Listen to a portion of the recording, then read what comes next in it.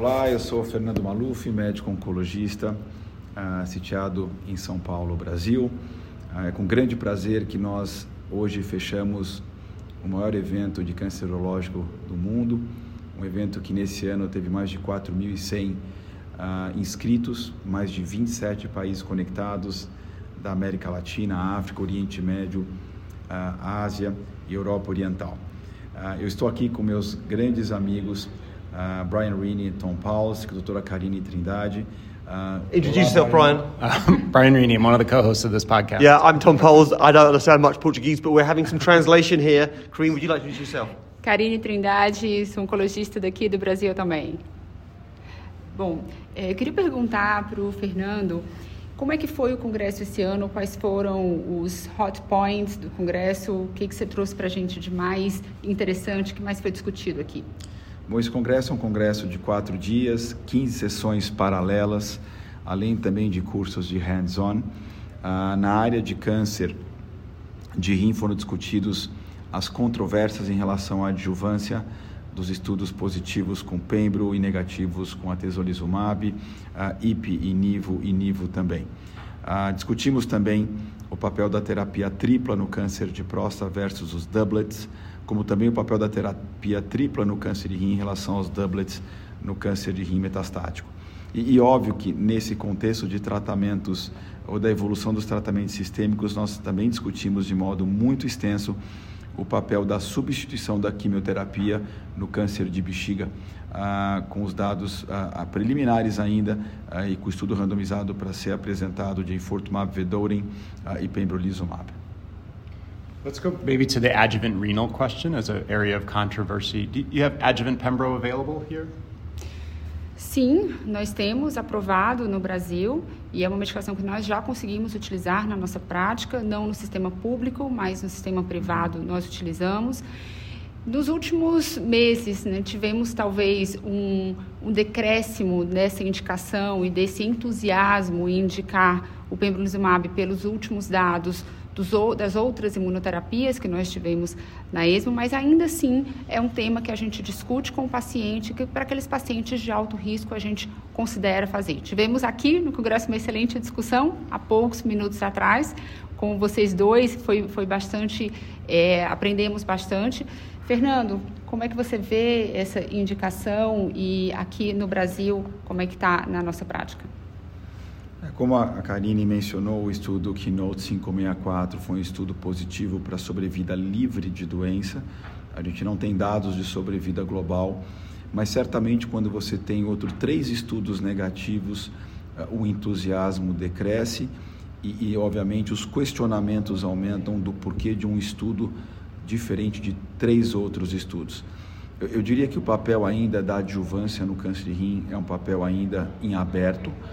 Os dados com sunitinib foram dados relativamente modestos pela toxicidade e o pequeno benefício, e eu diria que ainda essa questão da adjuvância é uma questão que não está fechada e que novos estudos estão sendo feitos com outras estratégias, outra vez para mostrar um benefício mais concreto da adjuvância nos pacientes de alto risco. Karine, could you answer the question and ask Fernando how impressed the Brazilian and South American community is with the EV pembro data in first-line disease?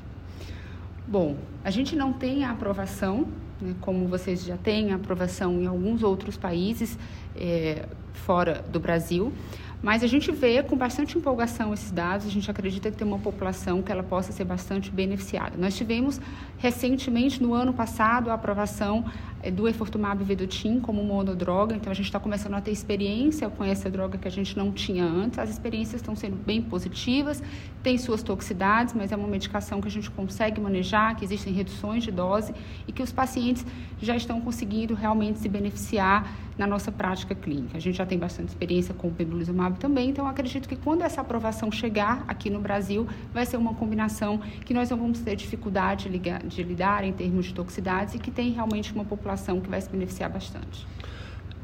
The randomized trials coming out soon. How worried are we about the toxicity signal of EV and pembro? Eu acho que os sinais de toxicidade de IV e pembro são muito bem conhecidos.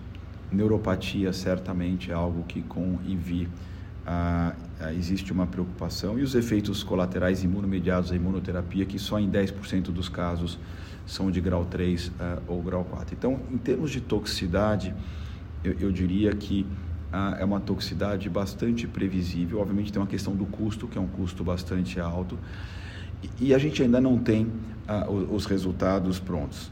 Nós sabemos que Tom, que está nos entrevistando aqui hoje, meu grande amigo Tom, é um entusiasta dessa combinação, em que ele aposta que vai ser um estudo positivo. Eu não tenho tanta certeza assim, mas obviamente a gente vai estar aguardando os resultados, e se o resultado for positivo, vai ser a primeira vez que nós vamos desbancar a quimioterapia no tratamento de primeira linha do câncer de bexiga metastático. Depois de mais de 40 anos com a cisplatina em primeiro lugar, talvez ela caia aí de lugar. A gente espera ansiosamente esses resultados. In prostate cancer, we now have triplet therapy, which is recommended by many bodies. How are you selecting patients for triplet therapy in Brazil? Bom, essa é uma discussão que a gente vem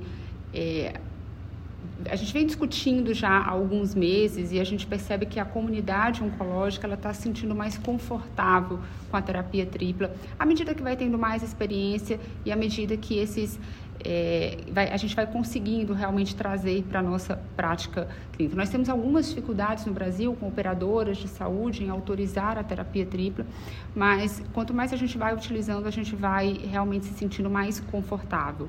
Em termos de indicação, aqueles pacientes que têm doença de novo, de alto volume, eu acho que isso já está muito claro, o dado ele já é muito claro para a gente. Esses pacientes, claramente, eles se beneficiam. Aqueles pacientes com menor volume de doença, aqueles pacientes com doença recorrente, que a gente sabe que tem um menor prognóstico, talvez eles sejam muito bem tratados com a terapia dupla. Então, para esses, a gente tem um menor entusiasmo de indicar, mas eu acredito que tem sim já esse perfil de paciente, que o benefício é claro e que a gente precisa discutir com o paciente e oferecer a terapia tripla. And what percent of patients do you think get a triplet therapy? Eu diria que hoje, Brian, ao redor de mais ou menos 20 a 30% dos pacientes. Acho que um grande problema aqui é que, e acho a grande falha dos estudos é que tanto o PIS-1 quanto o estudo Aracens não tinham um braço do doublet com agentes hormonais. E para mim não é claro o benefício de quimioterapia junto com o doublet versus só um doublet, e o motivo disso é que nós temos o Enzamet, onde mais ou menos 2/3 dos pacientes receberam docetaxel, e quando você avaliou Enza-ADT versus bicalutamida e ADT, houve um benefício quando você colocou docetaxel nos dois braços, esse benefício se perdeu. Então, eu acho que essa questão da terapia tripla, obviamente, é em aberto. A gente tende a usar, como a Karine mencionou, em pacientes com doença de alto volume, preferencialmente sincrônica do que metacrônica, pacientes jovens com bom estado geral. Mas eu colocaria, na minha opinião, como um fator adicional de pensar em terapia tripla com quimioterapia, porque a questão é o quanto que a quimio adiciona, na minha opinião, a esse esquema. São pacientes com características talvez mais anaplásicas, baixo PSA, tumores mais indiferenciados, talvez pacientes que dependam menos do eixo do receptor do andrógeno. Um outro ponto também que a gente não sabe a resposta em relação a esse diagnóstico de alto volume pelo PET-PSMA. A gente tem utilizado cada vez mais nesses pacientes recém-diagnosticados, e muitas vezes o alto volume a gente vê pelo PET, não vê nos exames convencionais. Então, até que ponto a gente pode extrapolar o PET, para esse contexto do desenho do estudo, onde eram só utilizados exames convencionais. Então, é uma dúvida que a gente tem também na nossa prática. Karine, Brian and I had another argument about good-risk disease in kidney cancer. Could you summarize your opinion on the treatment of good-risk clear cell kidney cancer? Claro, essa foi a pergunta que eu fiz, vocês estão me devolvendo agora. Para esses pacientes de baixo risco, paciente que tem um maior volume de doença, que precisa de uma maior resposta, eu acho que a imunoterapia com TKI, a gente não tem muita dúvida que essa seja a melhor combinação, mas para aqueles pacientes de baixo volume, que não precisam de muita resposta, eu acredito que a IO possa ter um papel. Acho que TKI isoladamente a gente tem cada vez utilizado menos, Mas, apesar dos dados do estudo não serem claros de ter um benefício para essa população, é uma combinação que eu ainda penso em utilizar. Então, a gente tem que selecionar o paciente, tem que discutir com o paciente também as opções. O fato do IO, a gente tem uma toxicidade maior, mas eu poder tirar, não ter uma toxicidade a longo prazo, né? Não deixar o paciente com TKI por muito tempo, isso é uma coisa que pesa muito na minha decisão. Fernando, we also talked about adjuvant therapy for bladder cancer. What's the Brazilian position on the uptake of adjuvant therapies for bladder cancer with nivolumab? Bom, a gente, na verdade, tem a nivolumab indicado para pacientes que não têm uma resposta adequada na neoadjuvância, ou seja, um PT2, PT3, PT4, PN positivo, ou pacientes que sejam inelegíveis para cisplatina e que não foram tratados inicialmente com neoadjuvância, foram operados. E aí nós temos esses dados. Os dados do Checkmate 274 mostram um hazard ratio de 0,7, é um hazard ratio interessante, mas a gente ainda não tem os dados de sobrevida global que, na minha opinião, são incrivelmente importantes. Porque se a gente for lembrar, a quimioterapia foi aprovada na neoadjuvância ou na adjuvância por aumentar a sobrevida global. E a sobrevida global ainda não é ou não foi reportada no Checkmate 274. Portanto, a gente espera ansiosamente esse dado para poder consagrar a imunoterapia nesse cenário. Should we shift to research in Brazil? What's going on with cancer research, clinical cancer research in Brazil? Bom, a pesquisa clínica no país vem aumentando de modo muito importante, tanto na participação de estudos multicêntricos, quanto também em estudos de iniciativa do investigador. Isso é muito importante porque a reputabilidade do país, que tem incríveis pesquisadores, vai sendo reconhecida globalmente, ou seja, o Brasil, eu diria a América Latina, eram locais desconhecidos em termos do que eles poderiam fazer e do seu potencial, e isso vem melhorando gradualmente. Nesse sentido, a gente hoje tem estudos que conseguiram chegar até numa sessão oral da ASCO, e a gente vem outra vez ganhando bastante corpo nesse cenário. A burocracia no país tem que, obviamente, diminuir um pouco mais para facilitar a rapidez da execução dos estudos, mas isso é um ponto também que vem melhorando. Eu queria dizer também que nosso Instituto Vencer o Câncer, nós temos um instituto que tem feito um dos projetos de modo muito significativo, de modo muito impactante, que é em hospitais públicos e filantrópicos da região do Norte, Nordeste e Centro-Oeste. Nós temos montado unidades de pesquisa. Então, nós temos já 6 unidades, nós temos agora uma nova doação para mais 9 unidades, então são áreas de alta densidade populacional, nenhum centro de pesquisa, e onde a gente consegue, através dessas doações, montar projetos de contratação de pessoas, montagem de processos e fluxos, para criar centros de pesquisa em hospitais que já existem públicos.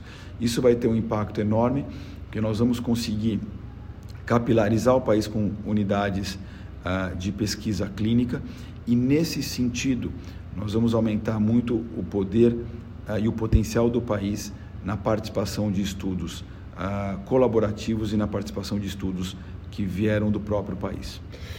Brazil has a reputation for having a big population, but not always opening trials quickly. What work is going on to concertina those opening times? Esse é um ponto muito importante.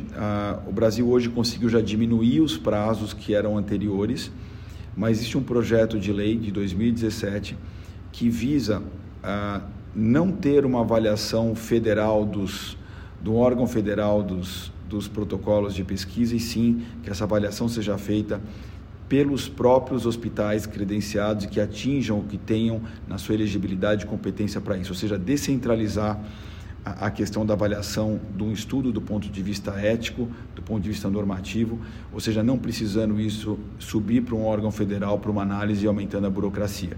Esse projeto de lei ainda está tramitando, mas se ele passar, Dr. Fábio Frank, a pessoa que encabeçou isso, junto com a senadora Ana Amélia, nós vamos ter claramente um encurtamento muito positivo nesses prazos para abrir um estudo no país e deixar o Brasil mais competitivo em relação a outros países do mundo. Fernando, thanks so much for inviting us to your terrific meeting. We're really excited about this podcast and see you soon. Goodbye. Obrigado, Tom. É um grande prazer poder falar com você, com o Brian, e a gente continua sempre trabalhando nos projetos acadêmicos em conjunto. Muito obrigado.